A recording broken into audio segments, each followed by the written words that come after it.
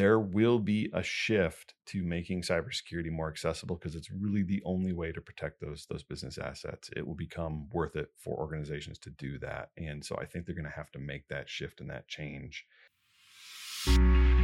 Welcome to the Leaders of B2B podcast, a weekly show where we bring you interviews and in-the-weeds expertise with today's B2B experts and thought leaders. You can see more about today's episode and guest by visiting our website at leadersofb2b.com. This episode is brought to you by Content Allies. We help B2B companies launch revenue-generating podcasts. We schedule interviews between you and your ideal prospects and strategic partners. You show up for engaging conversations, we handle everything else. Ready to build a podcast that grows your business in just 1 hour per week? Reach out to us at contentallies.com.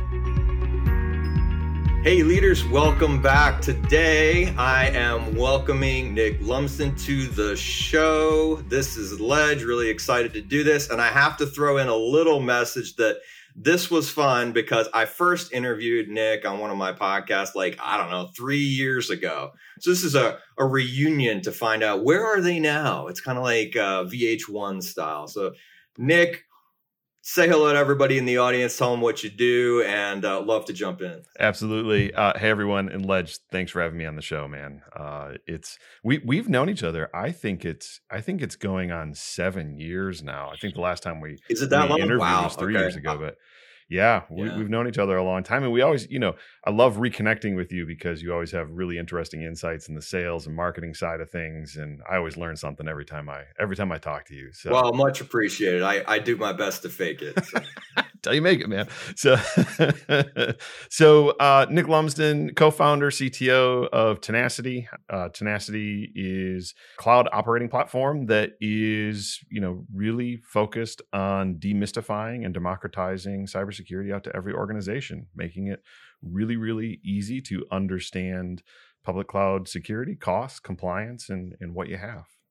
Yeah, and that visibility is tremendously important. I also want to give you, Nick, a shout out because I do follow 60,000 people on LinkedIn, but every time you actually get to the top of my feed, and discoverability is an issue, but every time Nick posts something on LinkedIn, I'm like, dude, that was a really good thought. And I think we all sit around in LinkedIn content world and we think I should post something really compelling and thought worthy. And you actually managed to do that. And I don't feel like you're just struggling in the shower in the morning to make it up. So tons of insights and better than me at that. So I really like your thoughtful posts and I encourage everybody to follow them. So I don't know. Okay. Cybersecurity and all those things and visibility of cloud, man, I don't know. Make that interesting for me. Come on. We got a good audience here. Well, here's what's interesting about it is we're solving the same darn problems we were solving in the mainframe era. I mean, it's been decades that these problems have persisted. And in my career, 25 years in everything from, building software, writing software to, my first startup to leading organizations and being in the healthcare space, healthcare data analytics space, building, early massive parallel processing systems and data analytics systems and early cloud environments. These problems just continue to manifest no matter what the tech stack is. In public cloud, the shift from hardware to infrastructure actually being software that we can now code against has made it possible to solve some of these issues. And you said it's visibility, it's observability, it's transparency. It's about actually being able to get your arms around what it is you have in your business environment. And I would say most businesses, in fact, I can say this with confidence, it's every business. It's the rare case that they actually understand what they have. Nearly every business has this problem of really understanding what's in their tech stack and is it actually configured in a way that's going to protect their business and protect them from breaches or ransomware or the bad person who's knocking on the door. Yeah, absolutely. I mean, one of my pet favorite, sort of existential topics is we have the tools and the intelligence now to make things so wildly complicated that we still lack the ability to then manage what we have created. We can create far larger problems than we are capable of understanding. And I think we're always playing catch up on the visibility and intelligence side of that, where that's a wonderful human capacity that we have to just make outrageously complex things that we can no longer figure out. It's absolutely the truth. Try and fix your car nowadays, and it's not an easy thing to do. Yeah. And so organizations making that cloud push, it's almost like a rote statement now, digital transformation. Like there's simply no reason that anybody would set out to be, on-prem or, let's manage all my own stuff. Of course, then you meet the folks that, it's kind of like US wireless infrastructure still has to run on copper because we built legacy things a long time ago. If you were to build from scratch, clearly you'd be cloud. So then you talk about like lift and shift and, all that kind of stuff. Does that introduce all kinds of problems even after the shift? It really does. So remember, if let's talk about this first. We'll kind of talk about that specifically and then move out to kind of a business context. But, that specifically, a lift and shift, remember, you're bringing with you all of the legacy problems you've had, and this problem has existed forever. So, if that workload, and this is real, I've seen this over and over, that workload may have lifted and shifted through multiple tech refreshes, right? Those applications exist. Some of the big news hacks or attacks or exfiltration of data is due to systems that are sometimes 12, 15 years old, and they've just been moved from stack to stack to stack without really thinking about that workload from the ground up. And that's a really hard, when we say from the ground up, it's a really hard thing for a business to commit to and think about. That's difficult. And when it comes to digital transformation in the cloud, there's all these buzzwords around it, but really for organizations or businesses, whether they're new or whether they're well along in their life cycle, the power of the cloud is the optionability that it creates. It really does level the playing field for everyone. It enables speed. It enables speed to market. It enables businesses to attack solutions much, much faster from a technology side. So where decisions sometimes had to be very predictive or prophetic in, say, tech buying cycles, we had to think like 4 or 5 years ahead. What's this going to look like? Because I'm buying this thing right now, and it has to, for what it costs, for me to capitalize it over that time and for it to make sense, I'm building it for the next 4 to 5 years. You no longer have to do that in cloud. You can be responsive now. And that creates all sorts of opportunity for interesting cost savings, for interesting testing of the market for a business and their product. But the inherent downside to that is the amount of change you're inflicting in the business behind the scenes in that back end is huge. And with every change comes risk. And so we're no longer in the era of changes came once a quarter or once a month or even once a week. It's now dozens and hundreds of times a day. So you have these, the trade-off is you introduce more risk from the change side, but you gain the benefit of speed to market and responsiveness as a business. Yeah. And if you hear the vocabulary of cloud, how it kind of just went in this direction of like, we quite literally, create and destroy things where, if you ever lived in and I guess it dates us, because if you never lived in the world where like, a server was actually a metal box that you paid a lot of money for, the idea that you would destroy it, makes you feel like one of those like scenes out of like Die Hard or something where, somebody's blowing up the data center.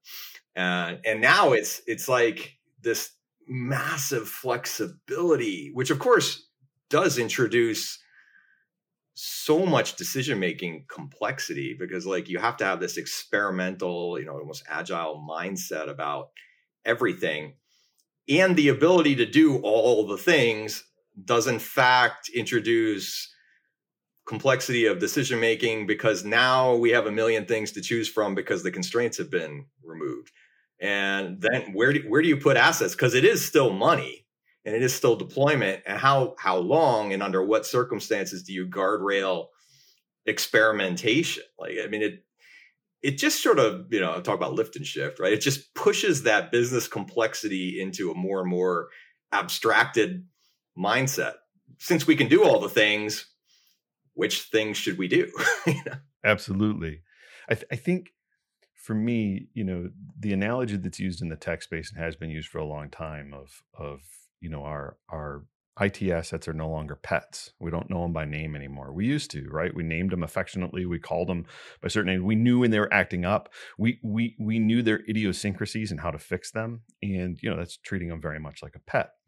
And what that infrastructure has become, or what that technology has become, is more like a herd of cattle. You're now managing it that way, right? You don't know the names of the cattle. You're buying and selling them. I really don't want to know because I'm going to turn it into a burger anyway. I don't want to give it a hug. That's exactly right. So you're treating it much more like a farm. Remember, now the danger is you knew when your pet was sick.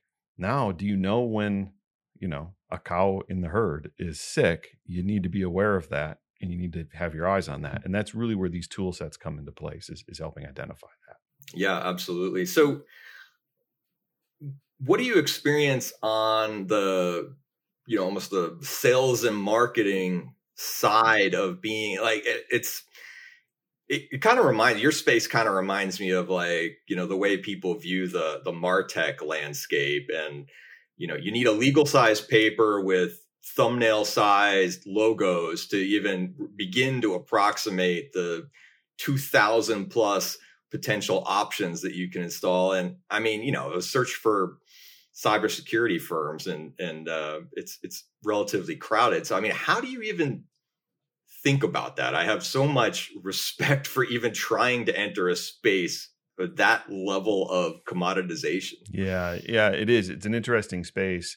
Especially, cybersecurity in general is just a massive space. It hasn't consolidated yet, which is really kind of an anomaly in and of itself. When you think about, how quickly industries usually do consolidate to a top 3 players, and then, there's niche players along the way, but cybersecurity is constantly changing.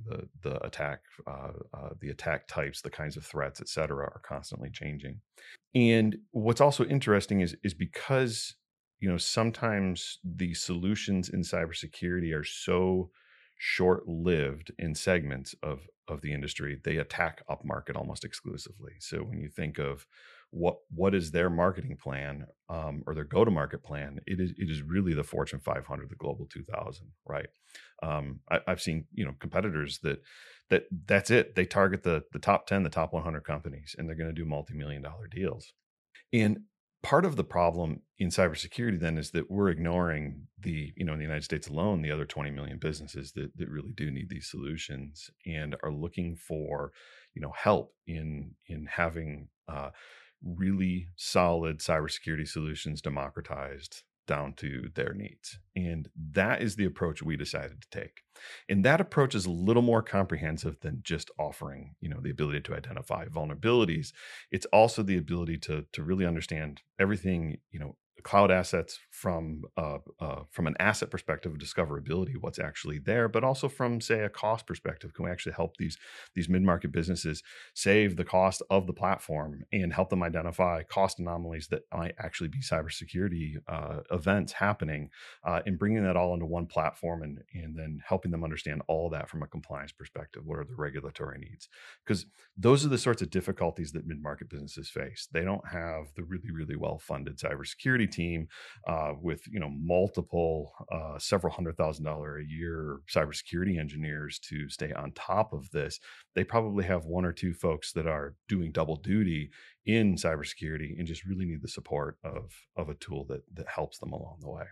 Right. And there's service providers and there's solutions providers and SaaS. I mean, it's like what I think is really interesting, and like anybody that wants to develop a partner channel driven type of business should really pay attention to digital transformation, cyber, et cetera, because like it's a great analog for all types of businesses that benefit, just from a massive ecosystem. Like, people are going to be using, let's say, AWS, right? And then there's this idea that there's a heavily curated and authoritative way to become a partner. I think people looking for business opportunities can really benefit from just at least understand that. You may not want to be in cloud transformation or, cyber or whatever it is, but what these major companies, love them or hate them, have done is be able to make a big, big playing field that therefore requires a lot of help. And you're right, like most businesses just simply can't even begin to handle that, and they need a partner. And so that picture of the sort of beneficial symbiotic flow of business, it's a really good analog to pay attention to for anyone in B2B. I agree.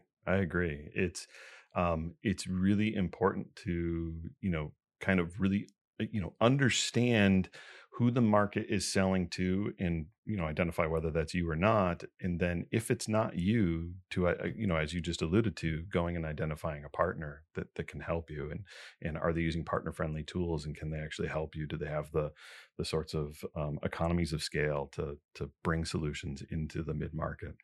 Yeah, even evaluating that from a buyer standpoint, it's got to be difficult. I imagine you guys think a lot about like that experience. There's the old well, geez, we know we need to do cyber, so I guess I should spin up my spreadsheet and try to do a vendor comparison matrix. And I mean, it's just you could do it all day long and not even dent the market of who should I give a demo call to. Yeah, so we've completely done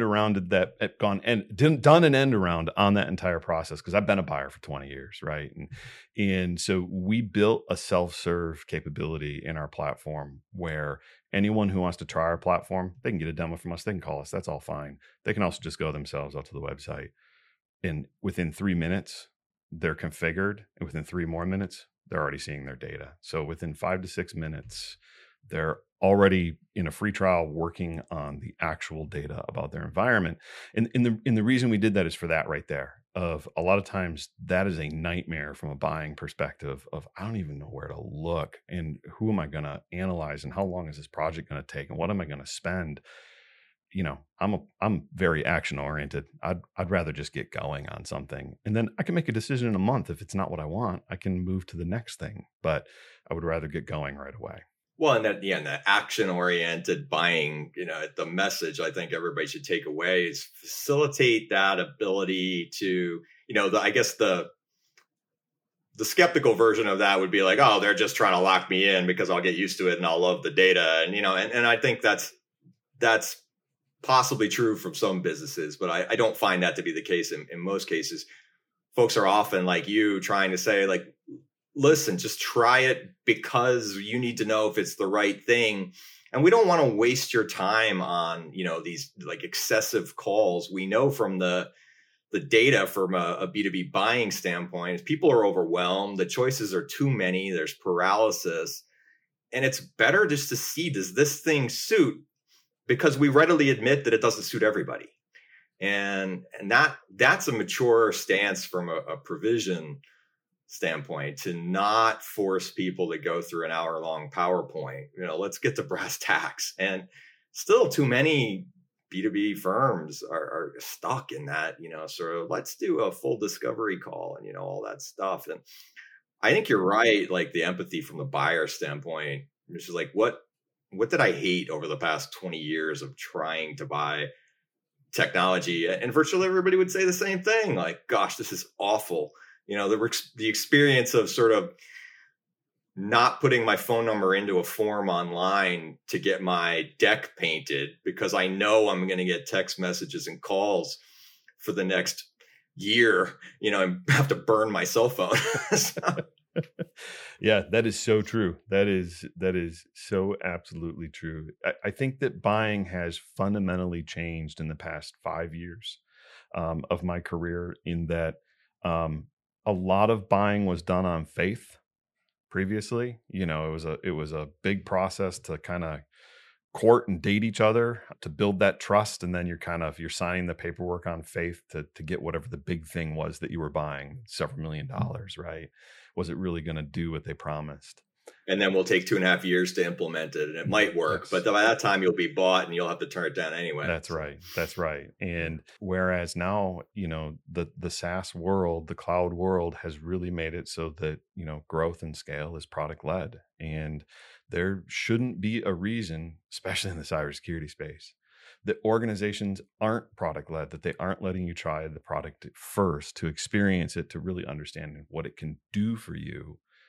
Because that's how public cloud works. That's how Amazon, that's how AWS, that's how Azure, that's how Google work, right?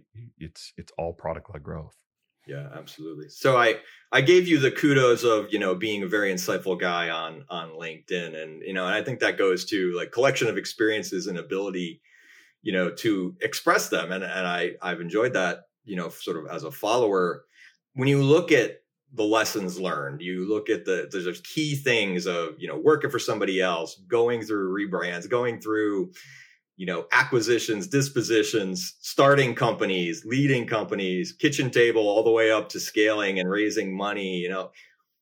What stands out, put that into, some key takeaways. Sure. So there's so many things that stand out, Ledge. So I'm internally processing a priority list right now. I would say, top of mind message for everyone in your career. And I know it's really hard when you're early in your career, but be your authentic self. It takes us a while to actually kind of figure that out, but, use Ledge as an example here. You're always your authentic self. And when you can express yourself that way, you're going to find people that really love that. And you're going to find some people who don't. And it's okay. That's actually good, right? So if you're trying to please everyone, you're just kind of average, normal, vanilla. That's not as great as just being yourself and having people who just, who like to be around you, and people who don't. That's okay. I'd say the second thing is in everything you do, I've learned this in business. I've gotten burned on not considering the context sometimes of decisions. And so always stopping for a moment before an important decision and just considering the context of it. That could be in making the right hire. That could be in keeping an employee too long. That could be in making a really pivotal business decision or strategic decision. Is always taking that moment to step away from whatever it is you're doing. Go outside, go for a walk in your garden, go kayaking, whatever it is. But then just take 5 minutes to consider that context, come back, and then actually make the decision. I think a lot of mistakes would be avoided if we all did that. I think what you just said is meta interesting too, because you clearly describe, in order to process the context of a decision, you have to, or maybe it's useful to change your context, so that's the go for a walk, go kayaking, whatever. And I think everybody, knows the story of, my best decisions happen when I'm, I don't know, going for a run or taking a long hot shower or, whatever that is. So the shifting of context is really about that creativity of thinking about problems from different ways. I know one of my favorite things is when I'm feeling blocked, I quite literally find a place in my house that I have never sat down or lied down, and I go do it. And, and that'll be, weird, like sit upside down in a corner of my kid's room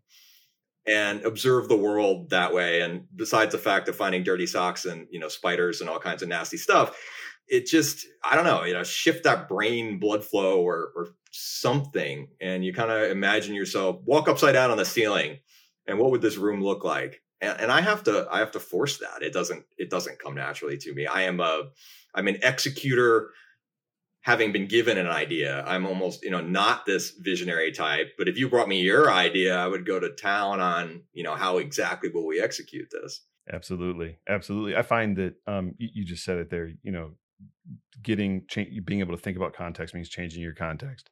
The same is true and I got this wrong early in my career. The same is true of your best ideas come after you take a break. And so being deliberate about taking a break and letting your brain, your body, everything just recover, you get out of the muck and in the melee of whatever's going on in life and in business, and suddenly ideas start to emerge. And I'm very deliberate and very intentional about that. There's I have a rhythm to how I get away. And if you were to look at the ideas in the business, and when we get new ones, it's shortly after we take breaks. How like, what's your schedule? How deliberate are we talking? Very deliberate. So here, I'll give you the formula. My wife and I plan it out a year ahead. We always take 2 1-week vacations with our family because it's dedicated time. It's to the kids, because you got to have your priorities right. You want to raise good kids. You got to spend time with them. You got to be a good parent. So there's 2 1-week vacations. My wife and I take 2 vacations. They're a long weekend, usually like 3 nights, 4 nights, something like that a year. We plan them out. One's usually in February and one's usually in the summer. And it's just us, no kids. We get to go be, 25-year-olds again. And that's really important because, that's your number one business partner. Your spouse is your number one business partner. And so you need to spend time with one another to just reconnect on that level that was there when you met. And then we also each take at least 2, and sometimes more, long weekends alone, just solo. I go hiking. My wife likes to go with her girlfriends to, wine country or wherever, because she's more social than I am.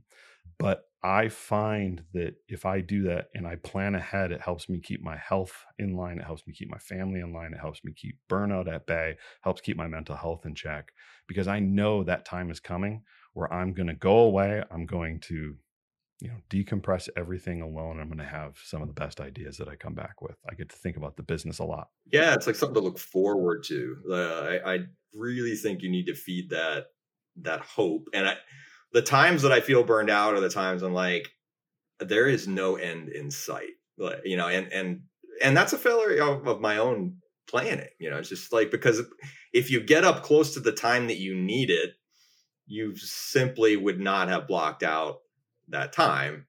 And I think I resonate a lot with this. And, I suppose somebody could be saying, well, I work for the man and, I don't get to do that. You guys are the founders, you can take time off. And, but, I do think people can create that if they, are really thoughtful about it. And we do know, 76% of Americans don't even take the time they're allocated, so I think that's absolutely important. And most people leave out the alone time, and becoming comfortable and interested in being alone was a big mental shift that I didn't make until my early 40s, and becoming comfortable with the introvert who pretends to be an extrovert, for work purposes. I'm one of those too.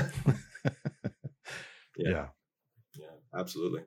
Working those sales calls all day long. I mean, I'm exhausted. Like I am on screen performing, and I think of it, and when I started to calculate it and think of it that way, it was much more productive to be like, what I really, really do now? I want to go out and put on my book on my headphones, and I want to rake the yard or trim a tree or paint a fence. And that's when I feel the best. And, kind of like, dude, you are boring. But when I stopped trying to make myself resonate with, I need to go to these networking meetings and, go to and like work the room, and like, it didn't feel good. And so in that sense, for those of us that were, kind of the happy people, not happy, but when it, pandemic was like, well, I don't leave the house anyway. So, yeah, I was one of those. I was one of those that I, I'll just a personal anecdote on the pandemic. I realized when the pandemic happened, how much time the office distracted me and how much more effective I was working without those distractions. And I think that's true of probably a lot of introverts, that the extroverts probably didn't, I know they didn't, many didn't feel that way. But how distracting an office is to someone who needs that focus time and for whom a context switch is really expensive. It's amazing how much more productive the past 2 years have been. Yeah, absolutely. Well, all right. So I told you at the beginning, I make everybody kind of put on their futurist hat, and kind of go, all right, like there's endless amounts of input and doom scrolling and, sort of blogs you can read and all kinds of distracting crap. But what do you think must be on the B2B leaders' radar, going out into the next couple of years? And that can be business contextual or, whatever it is, open-ended. Yeah, I think there's a few things to probably think about from a business perspective. The first one is, and I think we all realize this, whether we like it or not, is the context for work has changed. And, the industrial era 8 to 5 in the office, I think is probably going away. I mean, we're seeing that happen right now, and I think that paradigm. We can hope. I'm on team remote like you. So I am as well, and I've never had a more productive staff than my worldwide global development team that can be anywhere and work from anywhere. And I would say that in specific to the industry I'm in, there will be a shift to making cybersecurity more accessible because it's really the only way to protect those business assets. It will become worth it for organizations to do that. And so I think they're going to have to make that shift and that change. And I would say that the skill shortage and the worker shortage that we see and we have seen for several years now in technology is only going to exacerbate. I don't think it's going to get better. So it is about finding the right solutions, getting the right solutions in place early on so that you're not caught in the trap where you suddenly need dozens of people to help you clean up the mess. You're going to want to try and think carefully, build carefully, and hire the right people, and then keep them. Yeah. The ability to make a mess is never been greater. Thus, make decisions widely, which is to say, take your time off and spend your alone time and make good choices. Hire only when you need to, preserve cash, and God bless America. So, Nick, I always appreciate your time. If anybody's resonating with your buttery smooth delivery of insights, where can they find you online? How can they reach out and get in your world? Yeah, you bet. So, of course, hit me up on LinkedIn. It's really simple to find me out there, and we'll drop I'll drop a link anytime we post the show out. So, second is hit up tenacitycloud.com/merch and get a cool shirt, because if I see you wearing it, I'm going to stop you and talk to you. So, nice. It is a good logo, good colors. I'm totally down for everybody. You should go watch the video. Also for Nick's beard. I mean, a championship beard growth right here. So, Nick, you're always fun to have around. Always enjoy it. I'm glad we got to do this. And thank you so much for the insights. Thanks, Ledge. Look forward to it again. Thank you for listening, and we hope you enjoyed this episode of the Leaders of B2B podcast. If you enjoyed the show, please give us a 5-star rating. And as always, you can see more information about this episode and all the resources mentioned at leadersofb2b.com.